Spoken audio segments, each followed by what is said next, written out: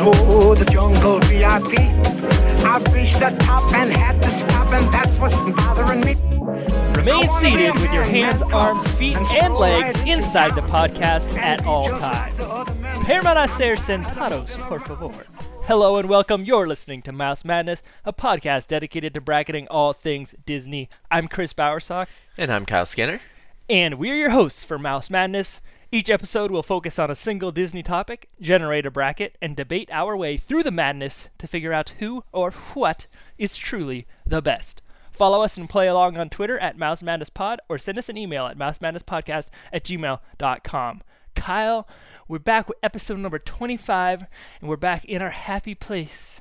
We're back in the parks today. We are back in the parks. I've been waiting for this. I love the parks. I love that we're back. And to really bring us back to our happy place here is Taylor, our co-host. She is back on the pod. Taylor, how are you doing? Hi, everyone. Have you visited the parks lately by any chance, Taylor? I went in December, I think.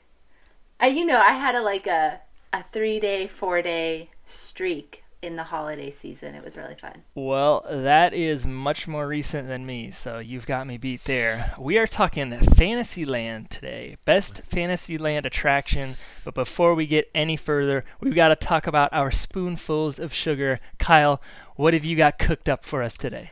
It's a Saturday morning. I'm going to peel back the curtain a little bit. And so I came prepared with a mimosa. I feel like mimosas and Fantasyland go hand in hand. I don't know why. I feel like it's very classy. Fantasyland's very classy. You have a castle, very royal. I'm here with my mimosa in a Joe Thornton Jumbo glass. Joe Mimosa. Oh yeah, we're doing it. Chris, what are you drinking? I went a little bit off-brand here. The Busch Gardens Tampa Food and Wine Festival took place last week. And I took something off of their menu. It's the Iron Gwazi Gimlet. Iron Gwazi, a new RMC hybrid coaster coming to that park. Busch Gardens and SeaWorld, both owned by the Blackstone Group, and they've really stepped away from the animal stuff as well they should. They're really up in their game on thrill rides, roller coasters. They're going to be debuting a massive, massive project this summer, so this drink is supposed to commemorate that. A gimlet is traditionally gin and lime, and this drink has neither gin nor lime, so not really sure why they called it a gimlet, but it's got Caribbean rum, pomegranate juice, and pineapple juice. Extremely basic. It feels like something we'd make at summer camp, but it's a non-Disney park, so I feel like the expectations got to be a little bit lower. Taylor, our resident vegan queen. Oh, yeah. What are you sipping on here? Today, as you all know, I love tea. And because we're in Fantasyland, I had to have a tea party, but mine's a little bit more sensible. So I'm calling it the Sensible Tea Party, and it's just Moroccan mint green tea. Ooh. Ooh. Starting off the day fresh. It's good, yeah. Back on my health kick. Love it. All right, so our topic today is Fantasyland, and of course, Fantasyland is all about the magic. And over at the Disney Parks, Disneyland Resort, Disneyland itself, we have a new parade. And the new parade is called Magic Happens, and I haven't seen anything about it. Chris, have you? I have seen just photos from Twitter. I haven't seen the parade. I haven't watched video of the parade. But Tess, friend of the show, Tess, was able to watch it and got a good feel for it and got to listen to some of the music. Something I found out just scrolling through Twitter, the music for the parade co-produced by Todrick Hall. Yeah. Yeah, very impressive. So Tess went ahead and I think she might have gone to the opening day, but she emailed us about it. So she says, "Hey guys, I promise I won't give any spoilers for the floats," which is great because we haven't seen anything about it. So she goes, "So when I first heard a clip of music a couple months back from somebody on Instagram, I was not impressed. It didn't draw my attention. It sounded kind of annoying out of context. It had a very poppy feel and high-pitched singing, and I don't know why, but it just didn't do it for me. So going into this, I knew I would be blown away by the floats, but I wasn't too sure about the music. Come parade time, when the beat dropped, I was so pumped. Whoever did the music was freaking talented. Well, we know who did the music. The transitions to the floats were absolutely seamless. And not only that, but a couple of the floats had mixes of 2 of the film's songs. I'm no music reviewer, so sorry in advance, but I think that the best way to describe the track would be upbeat pop for the chorus with some underlying R&B type rhythm and harmonizing for the other parts. Ooh. Ooh. Ooh. It was truly a unique mix, and it has me listening to my Instagram story over and over again. What was so nice was that there were 2 main tracks of the song. The beginning of the floats had an upbeat part of the song, and the last few floats got a slowed down hit that put you in the feels. Definitely blew me away. 10 out of 10 music for sure. Ooh, we have a slapper on our hands, it sounds like. Taylor, have you been able to see anything about Magic Happens? Yeah, I watched the whole parade on YouTube and it's so good. And I love Todrick Hall, so I didn't even know that he made the music, but now it all makes sense. And like the little pods of dancers, after watching the parade, I was looking up like auditions to become a dancer. I was like, this is amazing. Yeah, I'm really optimistic. I didn't love the name of the parade when that dropped. The graphic that they released when they announced it was called Magic Happens was just like so easily manipulated into changing it to blank happens. So I was like, oh, here we go. Yeah, we got a meme on our hands here. But reviews have been mostly positive, and I love a good Disney remix track. We're talking Fantasyland today. So many classic Disney songs remixed in different ways. You got pipe organ stuff, you got classical string sounding stuff. Love listening to a good piano cover on Apple Music of any of these Disney songs. So I really love when they mix it and change it up, even if it might be a little bit corny, being overly pop or overly R&B. I'm still going in open-minded about it. Yeah, I'm pretty excited. When it comes to parade, the music is super important to me.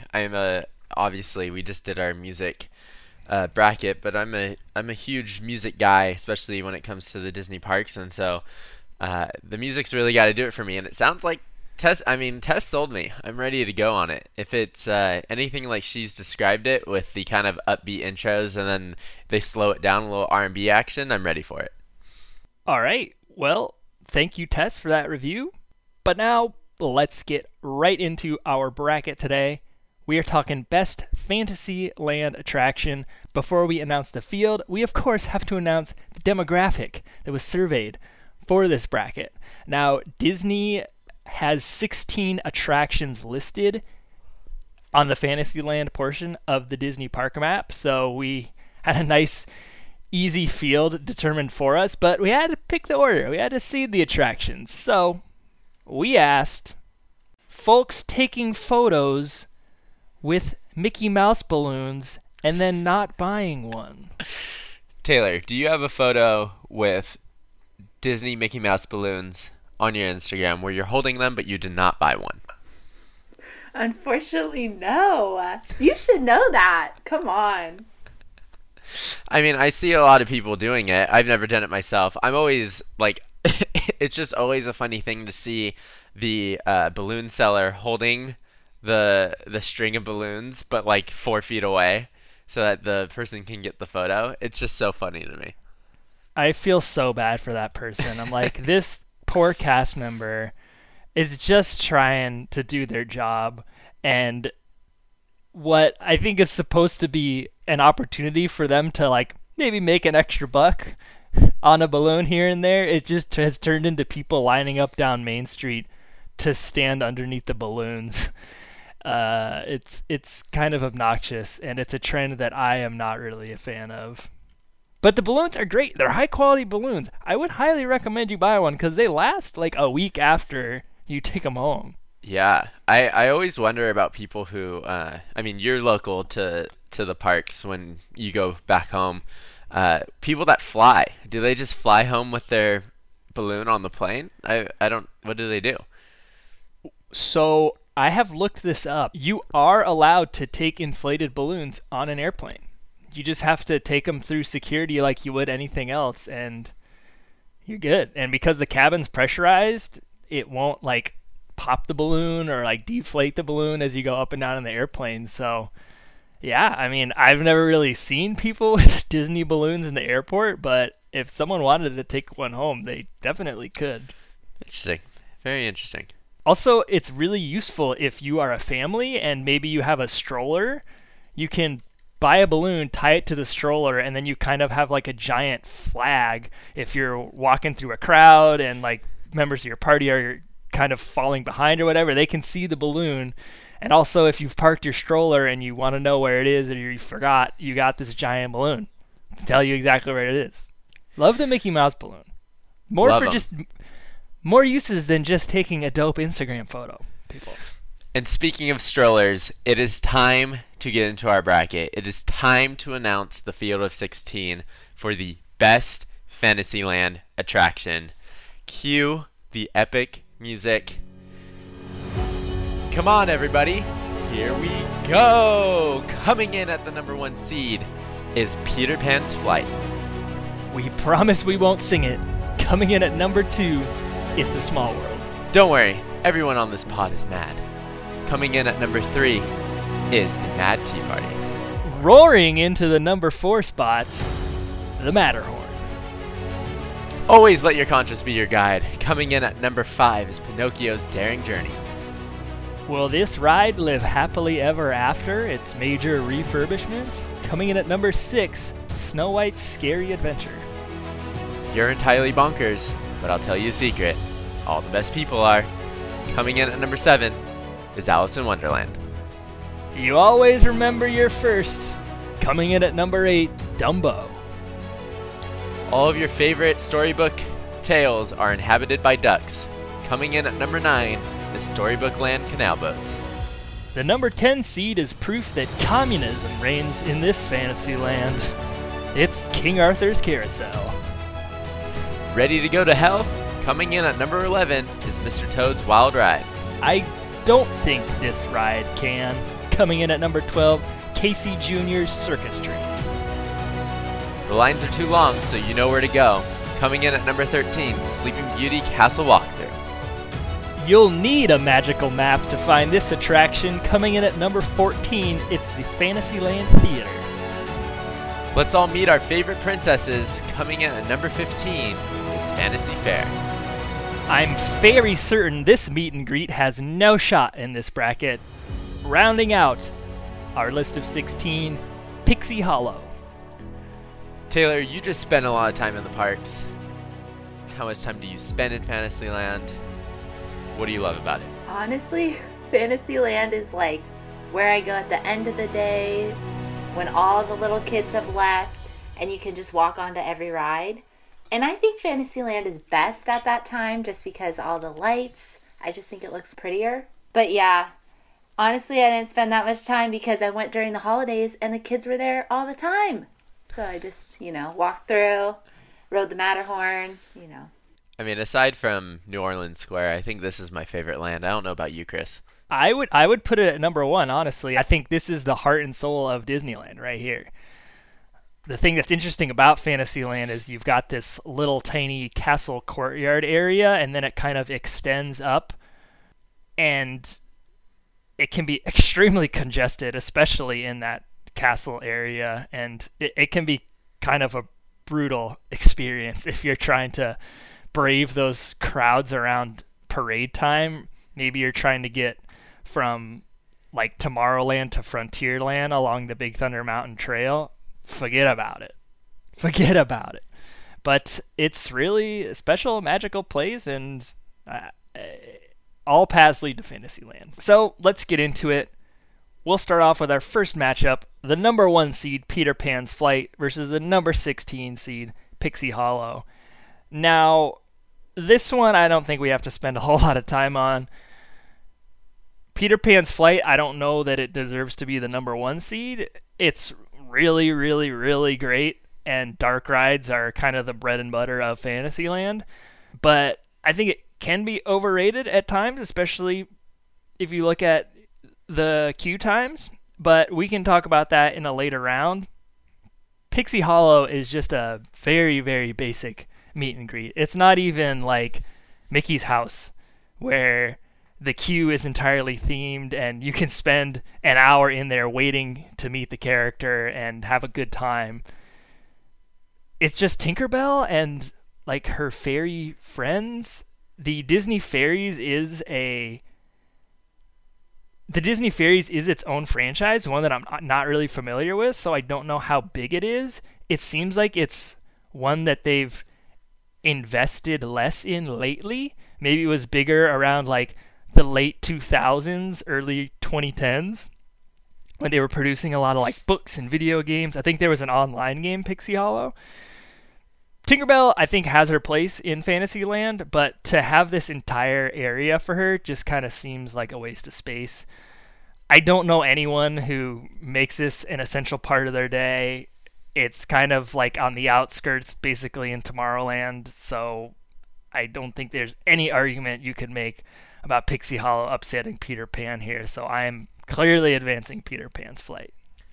Yeah, I don't have much to build off on that. I think it's got to be Peter Pan's flight. Pixie Hollow is just a meet and greet. It replaced Ariel's Grotto, which was another little meet and greet for the mermaid. But as far as best attraction goes, it's not gonna be Pixie Hollow. Taylor, what do you think about our advance of the number 1 seed here? Yeah, definitely Peter Pan's going on. Pixie Hollow, I feel like, has had a lot of turmoil in its history. Disney kind of hasn't quite figured out what they want to do with that little area. It's been a lot of different things. It's gone from Tomorrowland to Fantasyland. And I think that Disney still has some work to do. So eventually I'm hoping they figure out what to put there that people enjoy. I'm sure people like Pixie Hollow, but I don't know. All right, we're going to move down the bracket to the number 8 seed Dumbo versus number 9 Storybook Land Canal Boats. Both very iconic to the Fantasyland landscape here. Dumbo's used very often in the parks marketing materials. Whether you go West Coast or East Coast, you're always seeing a parent and their kid on this attraction flying through the air. Storybook Land Canal Boats. It's an iconic ride. I mean, it's been there since day one. It's definitely gone through changes since day one. Day one, you're riding through essentially an unfinished product where it's a lot of just kind of dirt mounds where these castles and these villages are miniaturized and set up on an unfinished landscape. But it's kind of a sign of what Walt was very interested in. He was a connoisseur of miniatures. Like, he loved them. And if you go to the Walt Disney Family Museum here in San Francisco, like, there's an entire exhibit dedicated to his obsession with miniatures. And so this ride makes sense why it exists. He loves them. I'm gonna go ahead and say on the pod, I've never been on Dumbo. Wow. I've never been on that ride. Why do you think that is? I mean, I guess growing up, like, my parents didn't want to stand in line for this ride, and then once I was old enough to go by myself, I didn't want to go on the ride. It's not. What I'll say is that aesthetically, it's very pleasing. It's a very simple, kind of swing ride-esque. It's gorgeous where it is. Currently, they just updated the queue, so it's kind of this very circus theme where you're not standing in the sun any longer. Storybook, you're still standing in the sun, but the boats are coming pretty rapidly, so the wait's never very, very long. I think that the personal bias for me has to go to Storybook Land, only because I don't really get the same sort of immersion and magic out of Dumbo, which is it's just a simple carnival ride to me. And Storybook Land, they really try and transport you to these little villages. You have the person giving the spiel on the boat with you. It's just more of it feels more Disney-esque, Storybook Land to me, even though Dumbo is highly marketed. So I'm going to go ahead and just go with Storybook Land. Yeah, when I look at this matchup on paper, it seems really one-sided to me, but as I think more about Dumbo, I can kind of see some of the positive traits. The word you're looking for to describe this ride is a spinner. It's called a spinner, and they're a dime a dozen in carnivals and fairs across the world. The thing that makes Dumbo unique, though, is like you said, its aesthetics. When the park opened, it looked like a basic carnival spinner, and they over time made improvements to it to make it really, really unique. And it's like this kinetic art sculpture that you can ride on. Love that they added the water features underneath the elephants, and it's something that I could just sit there for hours and watch people ride this ride while listening to the pipe organ music that either comes from the pipe organ itself, authentic 1910s pipe organ right behind the attraction that doesn't always play. If it's not playing, it's just the normal Fantasyland background music loop that is like fair style remixes of classic Disney music. Absolutely love it. Yeah, the ride itself is probably not that unique, not that entertaining, but it provides really cool views of Fantasyland. I will say that, especially when it's really crowded. You feel like you're lording over everyone that's like in this little like Fantasyland Square area. It's a good ride, but it's definitely not essential. I think it has value. I think it needs to be there always because it's necessary in the ride lineup in this park, but I would not say it's something that people need to go on. Storybook Land, Canal Boats, I would say is something people need to go on. It's so unique. It's so authentically Disney. It's an experience you cannot find anywhere else. So for that reason, I also am advancing Storybook Land. Taylor, do you have any thoughts on Dumbo? I do, actually. I rode this ride last time I was there, and I was horrified because it was circus themed, and we're canceling circus culture in 2020. Yep. Animals aren't here for our entertainment, and how dare us ride on these elephants while a mouse whips them? You know, it was actually worse. Originally, the Dumbo ear flaps were designed to go up and down. So right. You were literally like making him fly for you. Yeah, they're being whipped. They're like, if you don't fly for these kids in line, we're going to whip you. I was like, no. Another little Dumbo fun fact before we move on. The original design was for all of the elephants to be pink in reference to the pink elephants sequence in Dumbo, but Walt Disney thought it would condone alcohol consumption because that scene is kind of like an alcohol trip or something. So he was like, nah, we're just going to go regular gray Dumbos. Okay, man. So Storybook Land Canal Boats moves on and will face Peter Pan in the next round. Should be a good one. So we'll move down the list here to the number 4 seed Matterhorn Bobsleds versus number 13, the Sleeping Beauty Castle Walkthrough. Now, this is another one where you look at it and you go, who in their right mind would pick this castle walkthrough over the Matterhorn? Because Matterhorn is such an elite experience. But this walkthrough is really meaningful. I mean, Walt Disney was Mr. Walkthrough. He started designing this park before a lot of this ride technology was in place. He was the one that invented a lot of it. So walkthroughs really made a lot of sense to him, and this attraction kind of preserves that tradition. Now, the effects are also pulled off amazingly. There was a refurb that was done on it, I believe in the early 2010s, where they made all of these windows come to life, and you got to see some classic scenes from Sleeping Beauty, one of my favorite Disney movies of all time. The passages are a little bit narrow, and if there's a bunch of people who want to see this thing, it can be a little bit annoying to get through, especially if you have to like wait through a line. Everyone's like moving at their own pace. There are children trying to read the inscriptions outside of the windows, and it can be obnoxious. But if it's like a really slow day and there's no one going through this thing, I think that it's really cool. It also gives you a reason to explore Sleeping Beauty's castle, which is like, the monument of the entire park. You get to be up close with it and you get to feel like you're inside of it, and I think that that's really, really cool. Again, it's one of those rides where I don't experience it every time I'm in the park. I wouldn't say that it's something you need to do, but I'd say if you've got some time, it's definitely worth checking out. But it's going up against the Matterhorn, which I think is one of Disney's greatest attractions of all time. It is recognizable, groundbreaking, has so much going for it.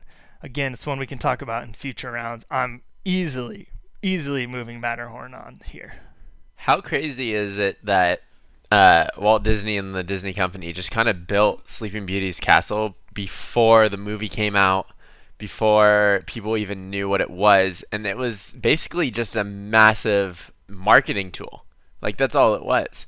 And the fact that it like started out with not having anything in it, and then it had something in it, and then they took it away, and then for the 50th they brought it back. Like, it really just shows how iconic it is. But it's going up against the Matterhorn, which, especially in recent years, and I think I talked about it last episode when we were talking about the change in the bobs. It's such an elite attraction across all theme park lands, right? It's just this amazing, groundbreaking ride that is going to beat a walkthrough every single time. So I'm with you, Chris. I'm moving Matterhorn on. Taylor, any sad thoughts for Sleeping Beauty's castle? Sad thoughts? No. The Matterhorn deserves to move on. I do have a question for you guys, though. And Sure. where's that blue wall that everyone takes a picture in front of that says, "and they lived happily ever after"? That is at the Art of Animation building at Oh. California Adventure. This whole I time believe, I thought that if was I know in the which one you're castle. talking about. Yeah. That It's- wall, it's I like think, the is Animation cursed. Academy.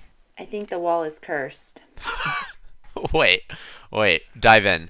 Because, I grew up around here, and, everyone, not me, but everyone would take their boyfriend to that wall and take a picture and make it their Facebook profile picture. And none of those people are still together, so. Wow. Here's a challenge to the Mouse Madness listeners. If you've taken a photo in front of that wall and you're still with your significant other, tweet it at us. We'd love to see if this theory holds up true. I've never taken a photo in front of that wall. I think it's absolutely dumb. Then But- don't. Yeah, and I don't think I will because you just brought up this curse. But I'd love to see if somebody has and they truly did live happily ever after. Well, the thing is, there is also a Once Upon a Time wall that goes into the building, and then the They Lived Happily Ever After wall is when they come out of the building. Wouldn't it make more sense to take a picture with the Once Upon a Time sign, because it's like your story's beginning, especially if you're like a kid growing up in Southern California? So you're telling me you lived happily ever after at age 15? Come on, guys. Come on. All right, let's move this bracket along. We're heading down to the number 5, Pinocchio's Daring Journey, versus number 12, Casey's Jr. Circus Train. Guys, Casey Jr.'s little theme song, certified slap. Certified slap. Ooh. I'm gonna say it on the pod. Certified. That song is so catchy and just Casey Jr. running down the track. Casey Jr.'s back. Casey Jr.'s. I mean, come on. It's so good. It's going up against a fairly iconic dark ride, which people always tend to think that was a day one attraction just because it's in Fantasyland and it's a dark ride, but it wasn't. It was built in 1983 during the New Fantasyland expansion. So it's not an original attraction. It's fairly new in Disney history. But what they did so well with it was they made it fit in with all the other dark rides.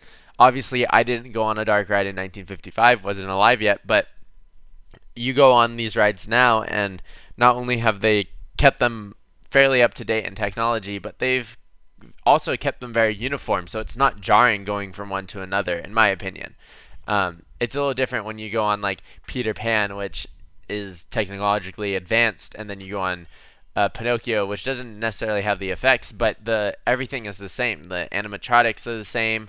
The kind of experience that you're going to have in 45 seconds is the same. But this ride is terrifying. Pleasure Island in general as a concept is terrifying. And we talked about it a little bit on, I think, the Heroes bracket, just how the messages of like child trafficking and kidnapping is so prevalent in that movie. They didn't shy away from it in this ride. It's terrifying. When I'm looking at this matchup though, like Walt Disney obviously had an obsession with trains. There's no ifs, ands, or buts. He loved trains. This was a day one attraction, Casey Jr., but it didn't really work on day one, so they were really testing it. And then it reopened later in 1955, later that month in July.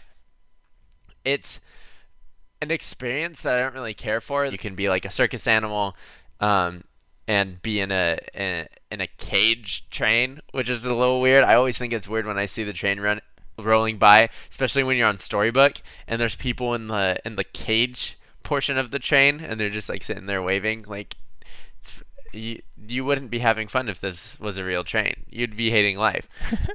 I think that Pinocchio is just too quintessential Fantasyland to not move on here, and I think that the undertones of circus life, which we already denounced Dumbo for, is carried on through Casey Jr. So I'm moving Pinocchio's Daring Journey on. Yeah, Kyle, I will admit that Casey Jr. is probably the one ride at Disneyland that I will not ride, unless I'm doing a Gumball Rally type thing where I am trying to ride every single ride in the park. I don't feel bad displacing a child from a Dumbo elephant, but for some reason I feel really bad displacing a child from the Casey Jr. train cars. I feel so uncomfortable on this thing. I don't know why. And I think that I like this ride more as like a complementary piece to Storybook Land, where it's providing some motion to that little river ride. You're going through the canals and like there's this nice little mini train going around. It makes Storybook Land a lot better, but as an attraction on its own, I don't see a whole lot of value for like the mass audience. I mean, it's one of those kiddie rides that it's one of the few that they can do. Grandma and Grandpa might have fun. It's just a nice little pleasant ride. It's surprisingly long in duration. It does a lot of laps around and weaves in and out above the Storybook Land canals. But yeah, I think Pinocchio, like you said, is a little bit too essential to Fantasyland. So I also am advancing Pinocchio here. Taylor, do you have any thoughts on Casey Jr. by any chance? Kyle already covered basically my main thought, but I also love going to Disneyland and watching the people in front of me, I guess you could say, on rides. And Casey Jr. is such a funny one because you have these adults like crammed in these little like cars. It's kind of like clown cars. And then the train literally looks like it's on its last leg, like trying to get up the hill with all these adults. It's very funny. But yeah, I wouldn't ride this. Exactly. I'm like, what are you doing? You are a grown person. Go ride the real Disneyland Railroad. Like, that's way better. There's another train for you. When my family and I did our impromptu version of the Mice Chat Gumball Rally on New Year's a few years ago, I think Casey Jr. was the most excruciating wait out of any of the rides because there's really no queue. But when too many people want to ride it, like, it doesn't work. So, Casey Jr., I'm sorry, but you are not advancing. So we're going to move to the other side of our bracket here. We have the number 2 seed, It's a Small World, versus number 15, Fantasy Fair. It's a Small World, obvious heavyweight in this bracket, has so much historical significance. Fantasy Fair is one of the newer additions to Disneyland Park. It took over the space where the Carnation Gardens used to be. A lot of people were kind of mad when this happened.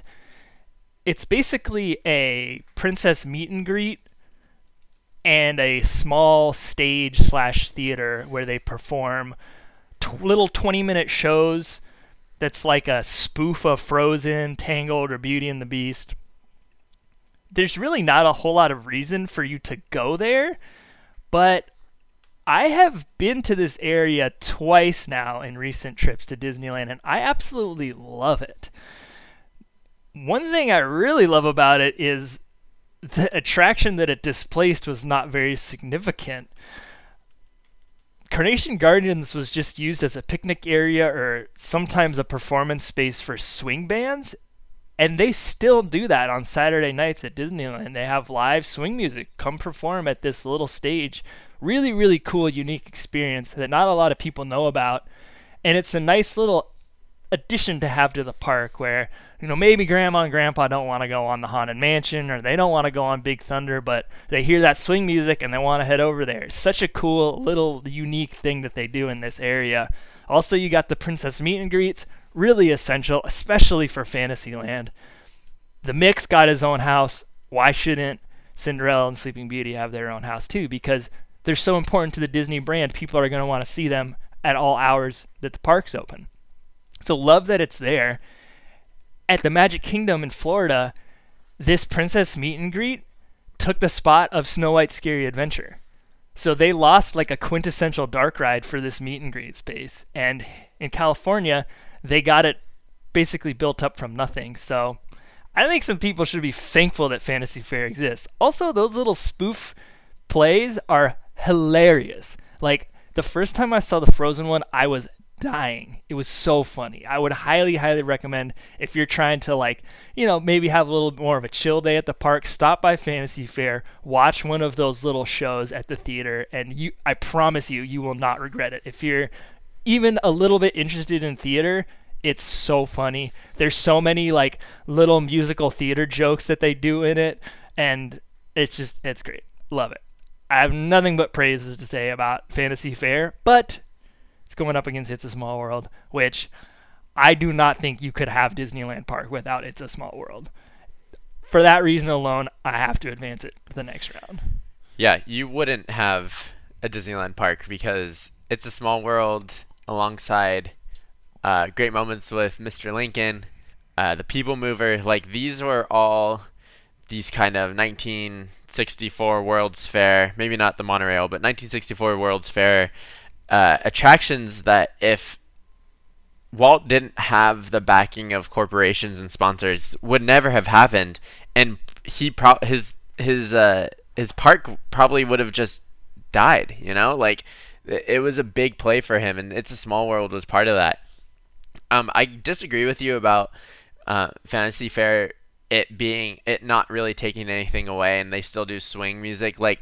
Carnation Plaza Gardens was the place for folks that either didn't have families or were adults to go to. And it was the date night at Disneyland craze during the 50s that brought the park to life at night. And it's such an iconic moment that even translates to now. If it weren't for date night, in my opinion, if it weren't for date night at Disneyland, then adults would feel weird about coming to the parks by themselves without a family. And people get shamed to do that now, but I think that date night at Disneyland walked so that us couples without kids could run at this park. Regardless, It's a Small World is way too iconic to not move on past a meet and greet / showtime area. So I'm with you, Chris. It's a Small World moves on. Taylor, your thoughts? Agreed. It's a Small World should move on. Fantasy Fair's really cute. It looks kind of like an Epcot pavilion to me. Yeah. But, the only reason I would go there is if I had kids, and even then I'd be like, really? Mommy doesn't want to go there, please. So it's just a lot of kids and strollers, and it's a mess. All right, so our next matchup is number 7, Alice in Wonderland, versus number 10, King Arthur's Carousel. Oh boy, this is a power matchup here because King Arthur's Carousel is such a... I feel like on this podcast all I do is say iconic, but it's an iconic part of Fantasyland. It is. You walk through the castle and the first thing you see, this massive carousel that has so much history behind it. Walt was obsessed with carousels. He bought this one from Toronto, brought it down, had it refurbished. When Mary Poppins came out, there's a lot of marketing material around like Julie Andrews riding this carousel because she does so in the movie. During the 50th anniversary, they dedicated an entire horse to her. Like this thing is never gonna go away. And even though you just kind of walk by and you're like, oh yeah, that's cute, it's nice. It adds to the ambiance of Fantasyland. There's an organ piping out Disney music, usually from the attractions that it surrounds, or that surrounds it. It's just such a nice attraction to be around. Is it a nice attraction to go on? It's a carousel. I don't care for it. I'm not waiting in line to ride this horse and sit there for a minute 30 just going in circles. Even as a kid, I wasn't down to do that, right? It's kind of an antiquated attraction, but at the time that they were popular, I'm sure it was great. I'm sure this was unlike anything you've ever been on. Alice in Wonderland is just an elite Fantasyland attraction. This thing takes a dark ride, brings it outside, and then it brings you back in. It's been like that since its day one inception. It's just so fun.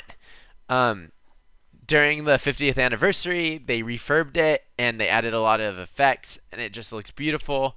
There's a lot of great kind of practical illusion work within it, where like you go through the Queen of Hearts like garden, and there's all of the card guards marching around, and it looks like the room never ends with the guards, and it's just a simple mirror effect. I think that's awesome. Like it's what Disney does well, which is take the practical and make it magic. Like I love that. As far as attraction goes, I just don't see the appeal in a carousel. I see what it does for the land, but I don't think that if I just kind of think about attractions itself, I'm gonna wait in line for a carousel. It's just not gonna happen for me. I'm moving Alice in Wonderland on. So, to me, I wouldn't say that Alice in Wonderland is an elite level dark ride, or at least it wasn't always that way. You referenced these improvements that they recently made to the ride, which I agree have taken it up several notches. To me, this ride used to be super forgettable, super missable, but they did a great job introducing some of that projection mapping technology, better lighting, better animatronics, and they made this thing much more enjoyable. But one thing they lost was the outdoor section of the track, which, because of the Space Mountain worker contractor injury that took place where someone fell off of the roof when they were trying to clean it, I believe, Disney went through like a total safety overhaul with all of their attractions. One attraction that really suffered from that was this Alice in Wonderland ride. Obviously, safety should come first, but that little outdoor section of the track, when they wander out the top door, past the Queen of Hearts, and then down to the unbirthday scene, used to be so like perilous and like, we might fall, or like, what a nice view, and they had to expand it so far. You pretty much completely lose that sensation, which I really don't like. So like, is it worth the trade-off where you get all of this improvements on the interior, but you lose that really cool exterior portion of the ride? I don't know. I would say it's worth the trade-off. But King Arthur's Carousel, man. This is the Lamborghini of carousels. For those of you who maybe are not so familiar with carousel technology or carousel traditions, most carousels are like a menagerie of many different types of animals, right? Tigers, lions, cheetahs, alongside horses. And a lot of the animals are stationary. But this version, King Arthur's Carousel, all beautiful white stallions, all of them going up and down. Allegedly, Walt had it designed this way so that children wouldn't argue over which animal they got to ride on, or if they got to ride on one that moved or one that didn't move. And I think that totally works for Fantasyland because it's right outside of a castle. It's like this very royal, regal, grand carousel experience. All paths lead directly to this carousel. You walk in the park entrance and you walk in a straight line. The first thing you hit's the carousel, and it takes you a long time to hit there. Like, all of the sight lines go whoosh, directly to the castle, and then right behind it, the carousel. It's like everything. The castle is central to Disneyland, and the carousel is central to the castle. It's like the center of the compass, right? I think that's worth something. Now, do I think Alice in Wonderland is a better Disney ride? Probably. But we're talking best Fantasyland ride. We're talking about a ride that's essential to Fantasyland. And to me, I think you could remove Alice in Wonderland, and I would be totally okay with it. First of all, you've already got an Alice in Wonderland ride. You got the Mad Tea Party, which I think is sufficient. That ride sufficiently covers Alice in Wonderland IP. This carousel, I mean, it's something else. Also, man, go on YouTube, type in King Arthur's Carousel musical loop. It's incredible. Like, it's the soundtrack for everything. These pipe organ covers of Disney songs, non-Disney songs. It's enchanting. It's magical. It's just perfect in every way. So I'm going to disagree with you, and I'm going to advance King Arthur's Carousel beyond Alice in Wonderland, which means we have our very first tiebreaker of this bracket. Taylor, Carousel versus Alice. What do you got? You guys have me so heated over here. And also, I changed my opinions on some things. So, originally, I was kind of like, what's so one-of-a-kind unique about a carousel? Because you can literally find that at the local shopping mall. And like Kyle said, I feel like some of the charm of the carousel is because of the atmosphere. And you can get, like, the same amount of happiness just watching it, probably more than riding it because you didn't have to wait in line. And I think Chris kind of touched on that too. Like, it's part of this land. But I feel like it's kind of the old Fantasyland. Like when Fantasyland was a carnival and all the rides were tents. It makes more sense there.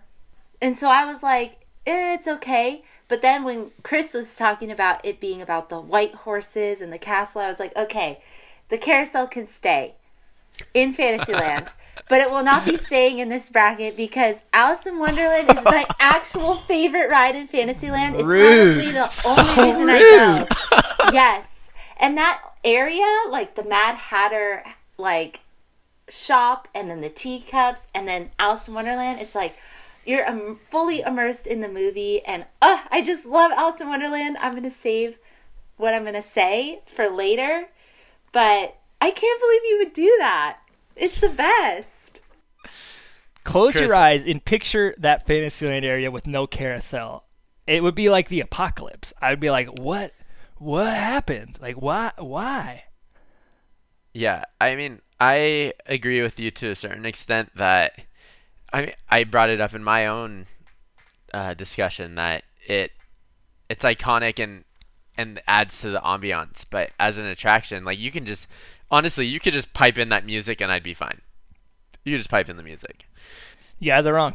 You missed that one. Messed that one up big time. All right, so I guess we'll move on to talk about another Alice in Wonderland attraction. We've got the number 3 seed Mad Tea Party versus number 14 Fantasyland Theater. Now, part of me wants to be really salty and just like automatically advance the theater on because now all of a sudden we're going to have 2 Alice in Wonderland attractions in the Elite 8. Like, what is that? What's that about? I will say, though, like Dumbo, Mad Tea Party fills a necessary spot on the ride roster. I mean, this is entertainment at its most basic. It's just something a little crazy kids can go do and try to spinny around as fast as they can until they throw up. Like, that is part of the Disneyland experience when you are a child, is riding this ride and trying to go as fast as you can. Now, nowadays, I don't really do that so much.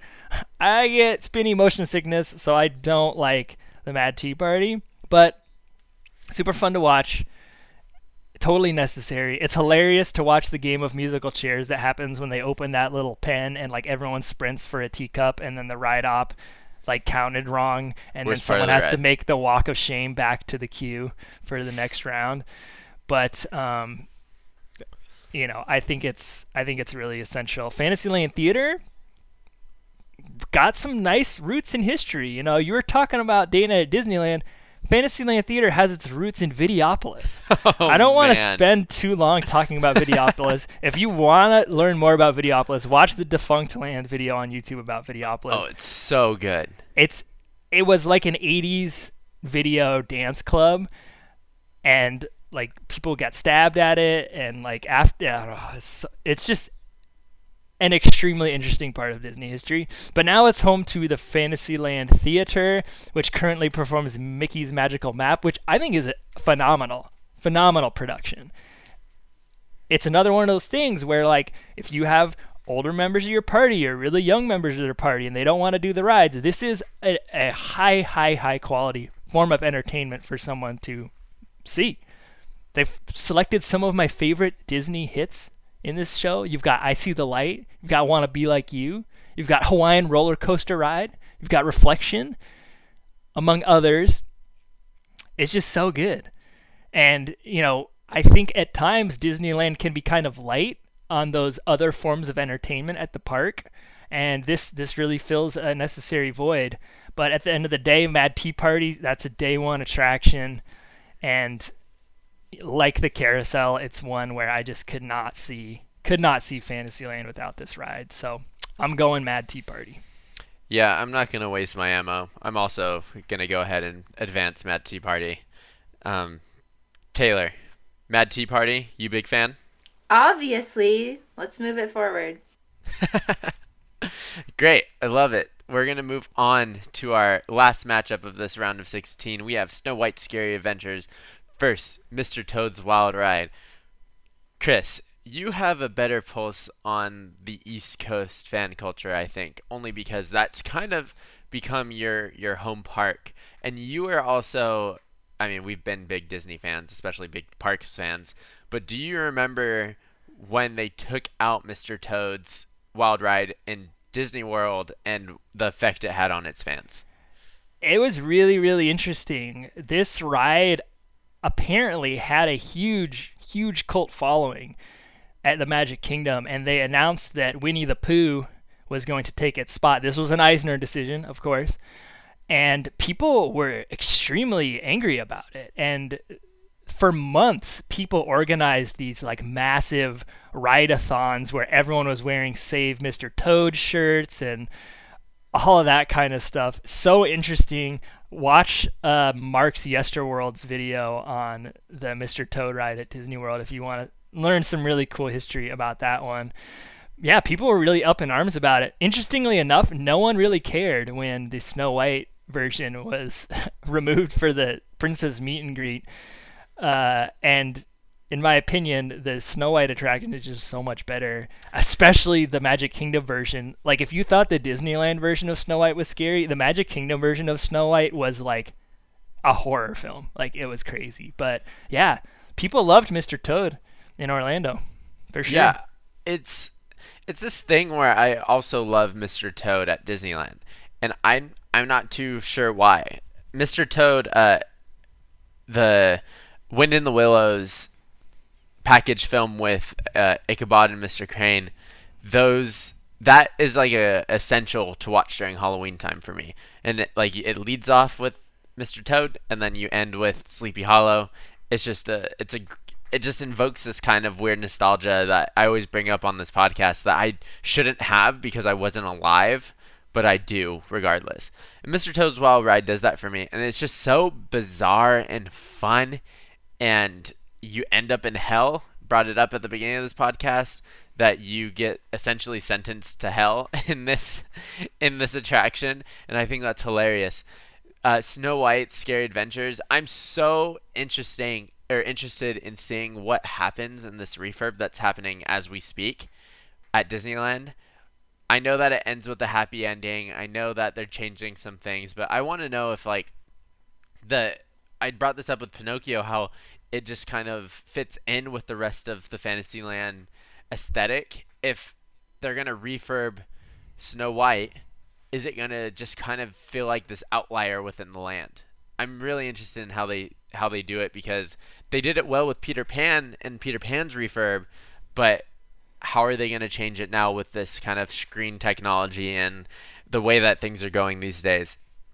Regardless, though, I think that when I sit down with somebody and they're going on their first Disneyland trip, I'm like, in Fantasyland, you're going to hit Peter Pan, you're going to want to hit Snow White, because it's just so fun to see people's reactions to actually how kind of terrifying it is and just how spooky and eerie that ride is. And the queue is fun because you kind of walk around the corner and you walk by like essentially the Evil Queen's lair, and people have been throwing coins in there forever. It's just kind of it's just a place for coins to go to their final death. But it starts off eerie, the entire attraction, from the queue to the ride itself, and it lives up to its name. And obviously it's changed not only names but how it's been presented at the park. It was originally Snow White and Her Adventures, and you're supposed to be her going through this, and people weren't really relating, and also was terrifying, so people had to they had to change the name to Snow White Scary Adventures so that people knew what they were getting into, because it is scary. I think that in this head-to-head matchup, if I'm sitting there in Fantasyland, I'm like, do I go left to Snow White or do I go right to Mr. Toad? I'm going left to Snow White every single time. It's just a better experience, in my opinion, and more relatable in the Disney canon. So I'm going Snow White Scary Adventures. Kyle, I will say right now, Snow White is in my personal top 3 favorite Disneyland attractions. Ooh. It has such a great mix of adventure, horror, and just magic that just really is kind of like what makes this park so great. Mr. Toad, I used to be a real Disney purist, right? And I was like, Mr. Toad, this ride's been around forever. It's gotta stay here. And it's interesting. Every single Fantasyland dark ride has received a major refurb except for Mr. Toad. And you go on this ride and it's just a bunch of painted plywood cutouts. Not very sophisticated technology. Disney can do so much better.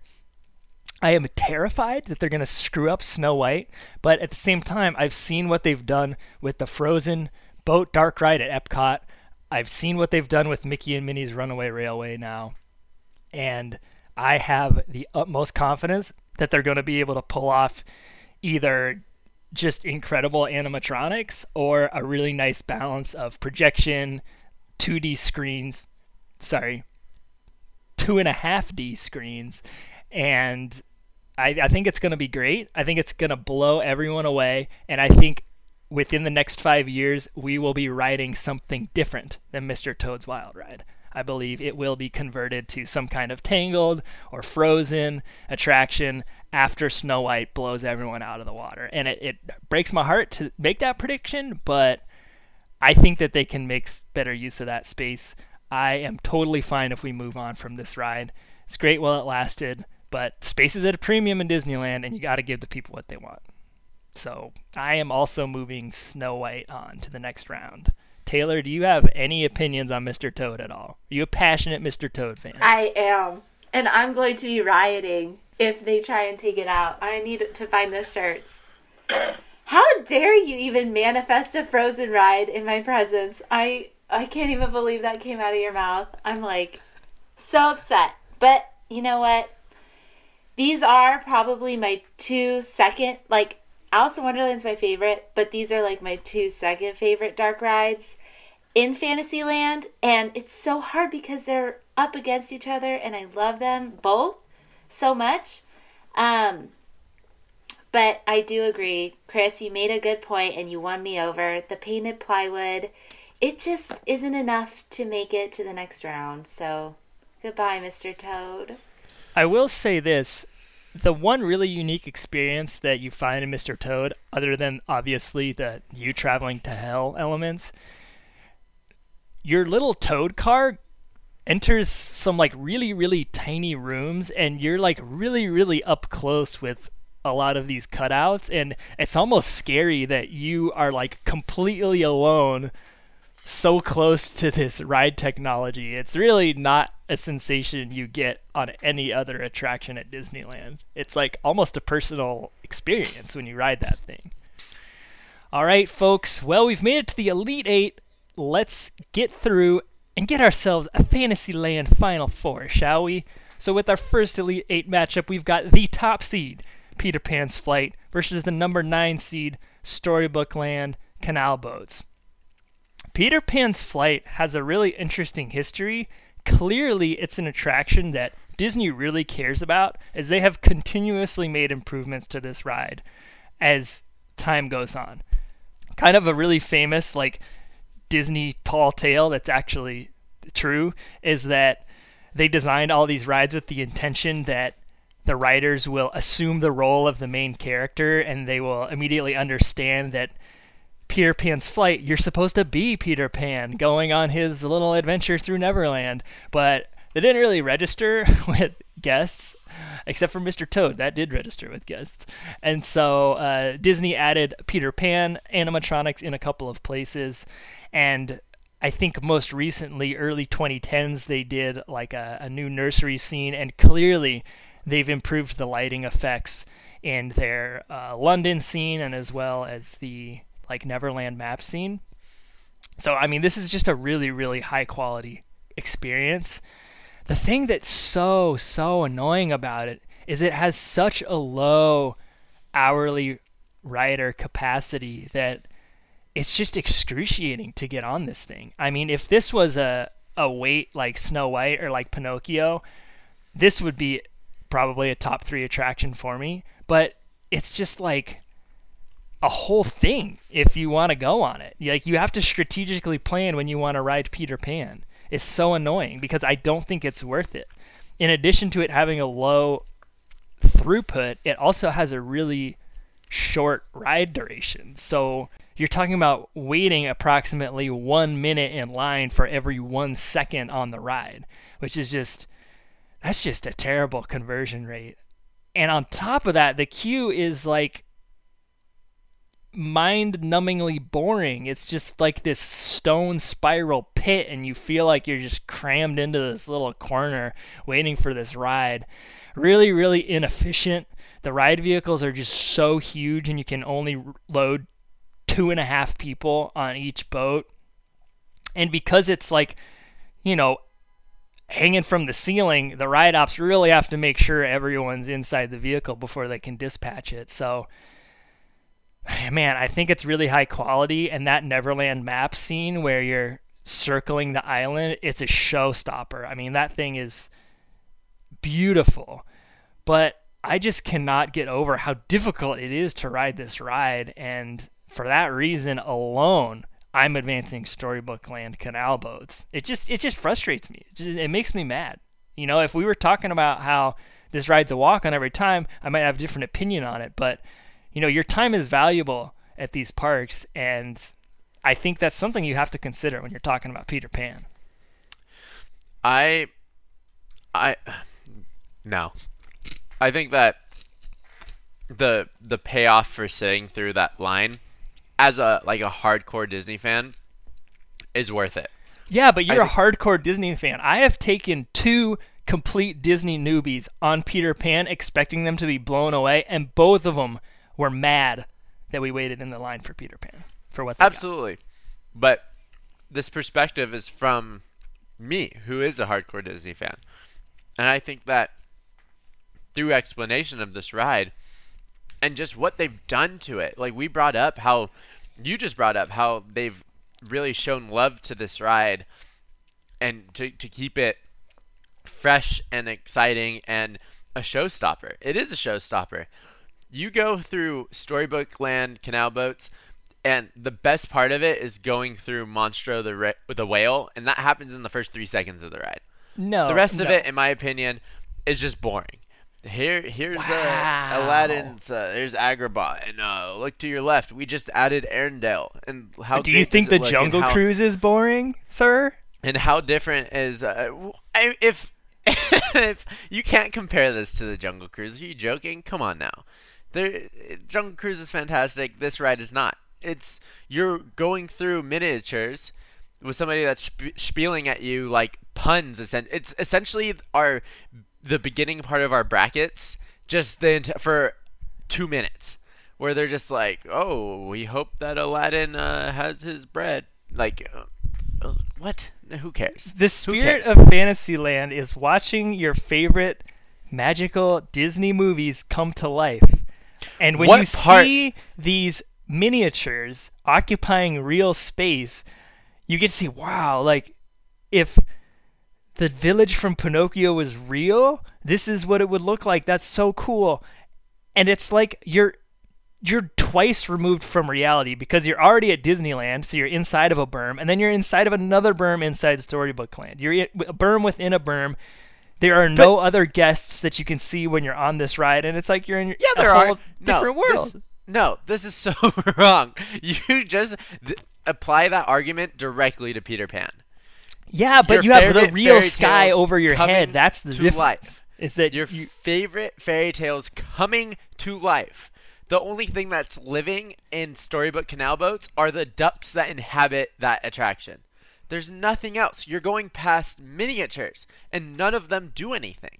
It is a boring ride. And you do see other guests, because Casey Jr.'s loud attraction comes rolling right through when you're making the turn. Every single time. You use your imagination, Kyle. These are other people in your kingdom that are circling above you, and you wave at them. The circus is coming to town. It's Dad in a monkey cage. No, are you joking? That entire argument should be applied to Peter Pan. Peter Pan comes to life. Storybook Land does not, literally at all.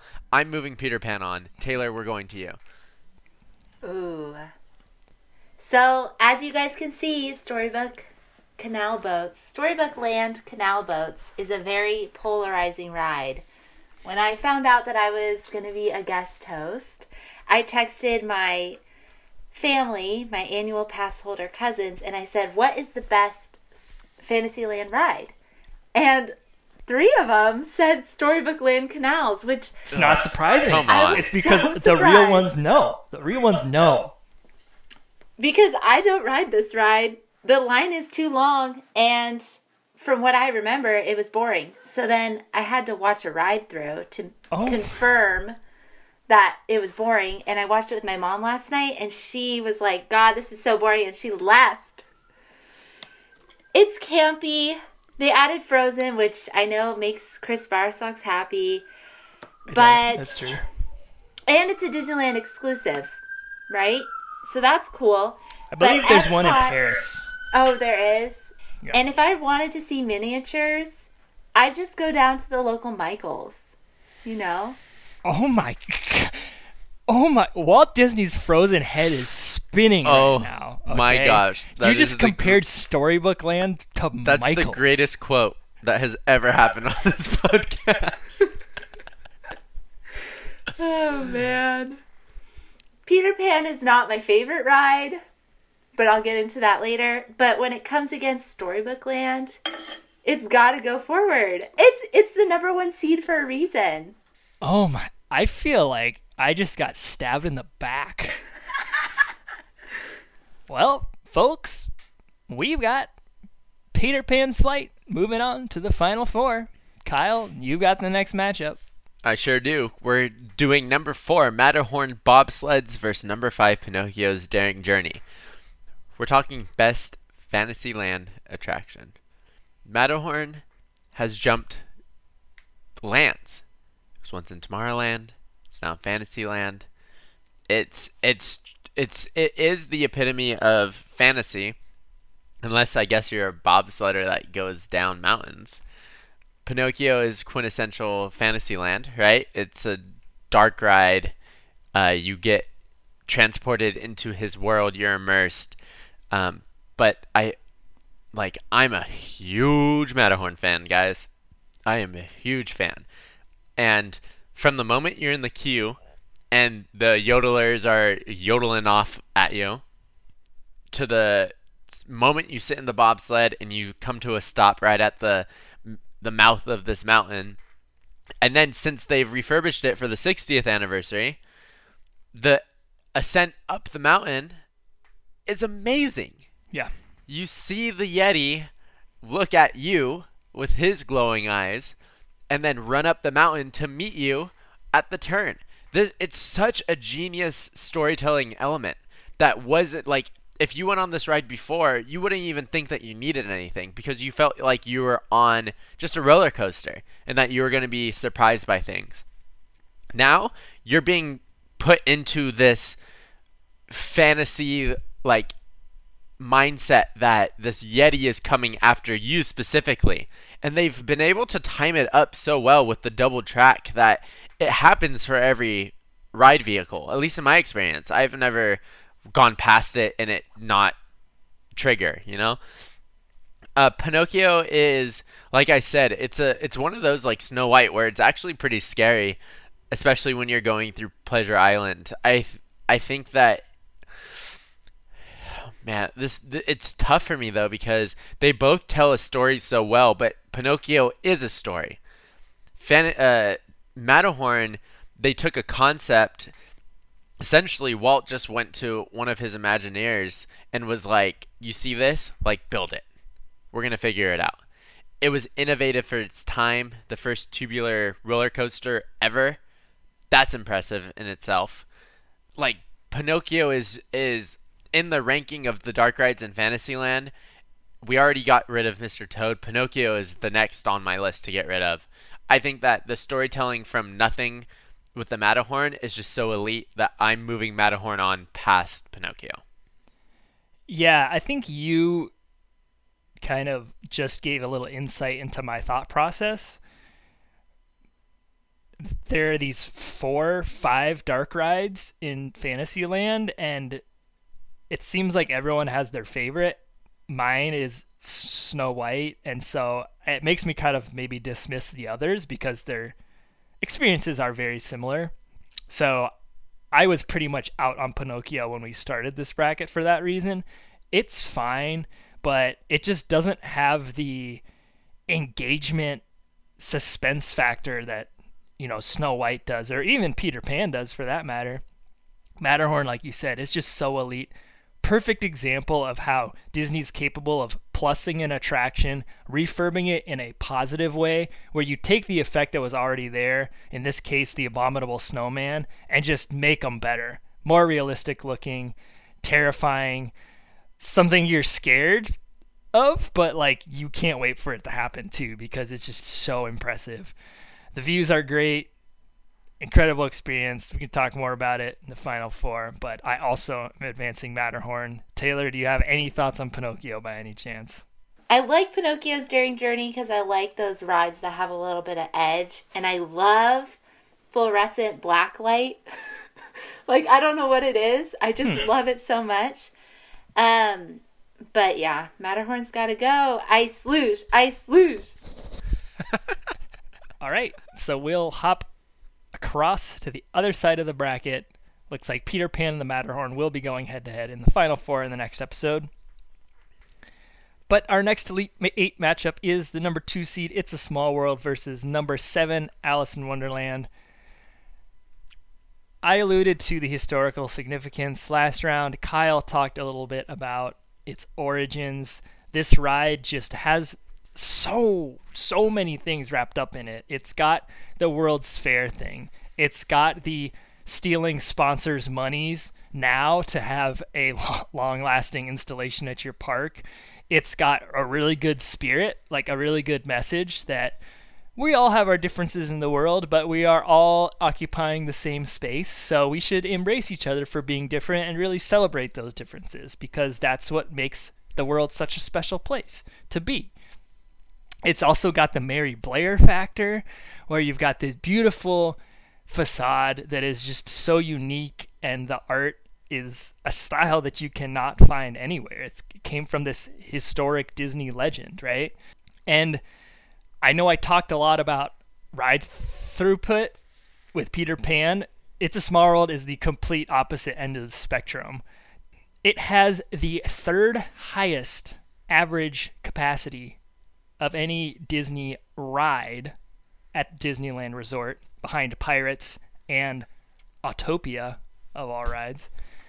Small World is a ride that doesn't break down. There's just not a whole lot of elements to it that would put it completely out of commission. I mean, there are a lot of animatronics working, but there are so many that if one was not functioning, you might hardly notice it.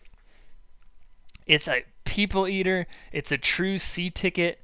It really carries the weight of all of the other attractions in the park, because if something like the Matterhorn goes down with technical issues, people are going right to Small World. It's always operating, always putting a lot of people through it. So what does that mean? It means that if you go to Disneyland, chances are you ended up on It's a Small World. Chances are you definitely ended up on Pirates of the Caribbean. So It's a Small World is one of those like thesis statement rides for this park. It shows off what this company is about. It shows off what the park's about. It shows off its messages of inclusivity and magic and world building, and I just love that about this ride.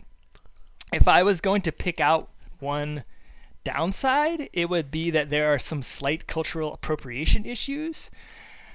It's like they have whittled down these cultures into like very specific stereotypes, like, oh, India, it's just people dancing by the water at the Taj Mahal, which like is definitely not true. India is a really big place and there's a lot of people.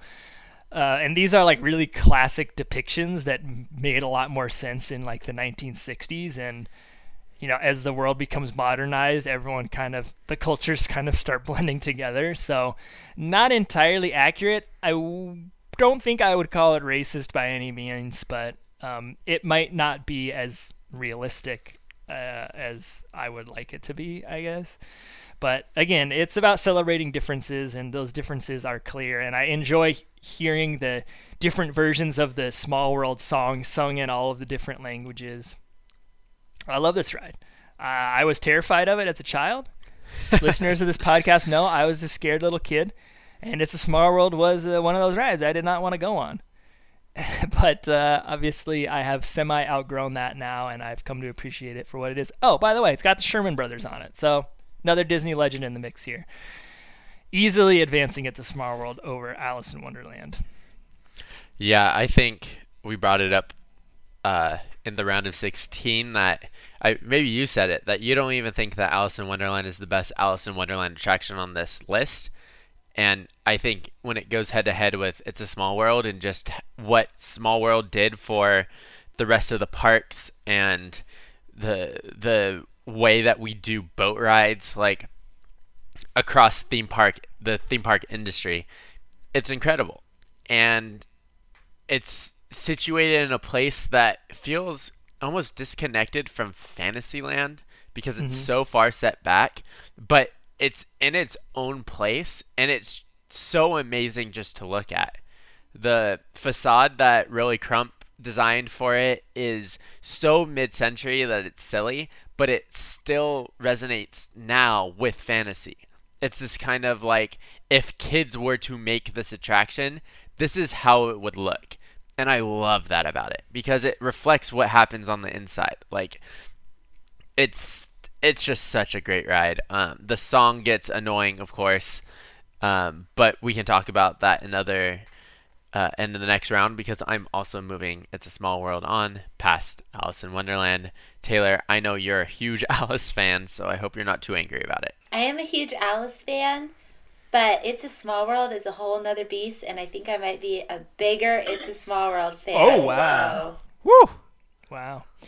I will say this about Alice. If it does one thing right, it's just the flow of the ride. Alice in Wonderland, I don't love as a movie. It feels really disjointed and rushed at times, but that makes it a perfect dark ride because you try to tell a story like Pinocchio that's a little bit slow at times in like a minute and a half dark ride, and it's extremely difficult. It feels rushed, but Alice in Wonderland is already so like zany and like, whoa, what is happening, that it makes it a really perfect dark ride from a storytelling perspective. So I will give it some credit.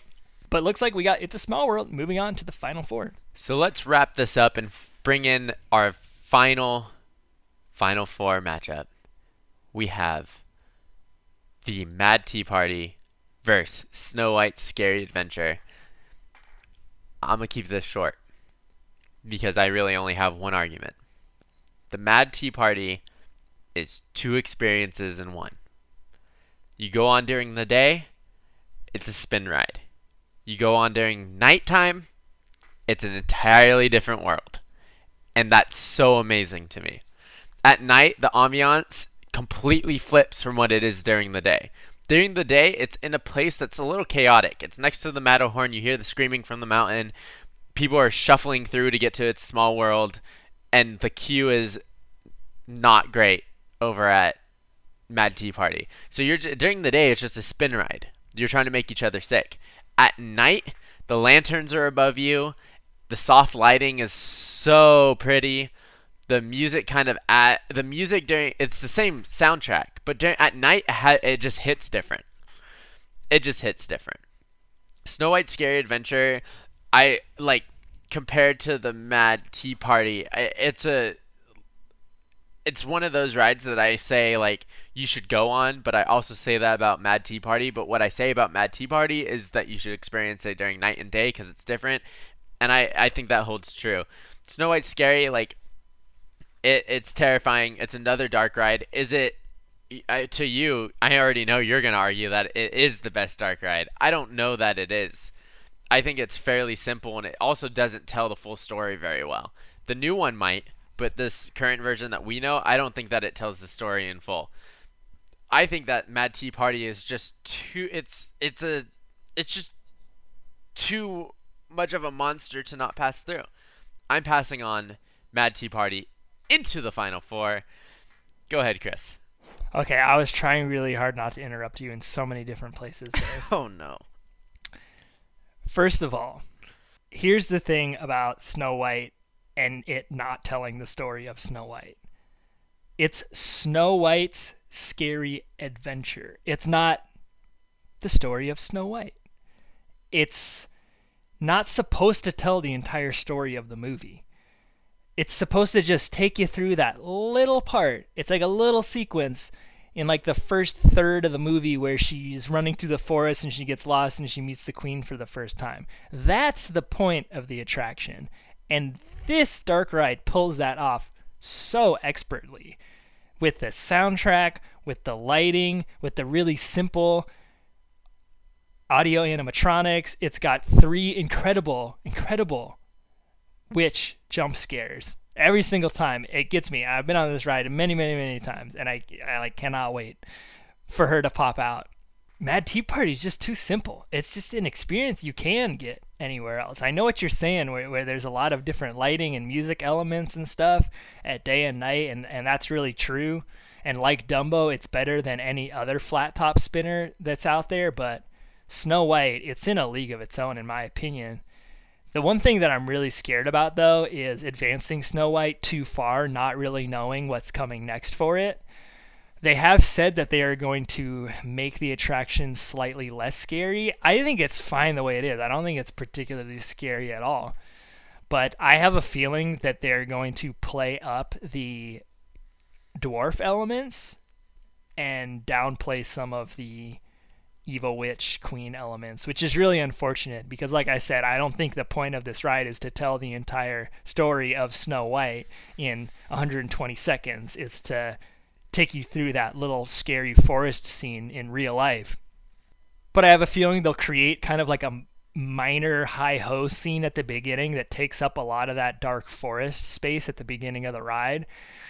There's a really cool hi-ho scene on the Seven Dwarfs Mine Train at Disney World, and I think they'll probably create something very similar for this ride. So I will say that the experience will probably be less special than it is now or has been up to this point. But we're doing this bracket based on what we know about the ride now, and I think with the experience that we're working with here, it exceeds everything that the Mad Tea Party offers. So I am advancing it to the Final Four, which means, Taylor, you're breaking a tie here. Who are we taking to the Final Four? Yeah. Well, you guys know I love tea. Sure do. But I don't know if it's just my family, but the last time I rode Mad Tea Party, we're all pretty tall. And trying to fit us all into a teapot, they're small. It's not great. You know, you are literally on top of each other. But nighttime Mad Tea Party is just like a whole nother experience. It's almost kind of romantic. It's like, I just Sorry, don't know. what? Yes, it is. It's just so pretty, and I don't know, I love the music. Snow White, that witch technology, the one where, you know, you're seeing the witch, but then she changes, I think is really good. Do you guys know what I'm talking about? Yeah, she turns around and she's an entirely different figure. Yes. That's so cool, and it's unique. I do think they'll probably add, like, a mine train kind of a scene, so I agree with Chris. But the refurb makes me scared because I really hate the new screen technology they're adding to all the rides. I hate it so much. If I wanted to watch a screen, I'd just go home and watch my TV. And also, it hurts my eyes. And I don't know if it's because I've been, like, wearing the blue light glasses all the time. But now when I watch the screen technologies in the rides, it makes my eyes feel weird and it hurts a little bit. And, you know, I kind of feel like Snow White, she's out with an ankle injury right now. She's in her refurb. We can't really advance her on. She's an unknown. So I feel like we're going to, you know, let her heal. Maybe she'll come in for another ride bracket, but she's out with an injury. That's so not fair, because we gave Kristoff the Best Prince title without having seen Frozen 2. Yeah, but I just don't like Snow White's Scary Adventures as much as I'm obsessed with Mad Tea Party. Like, if I was going...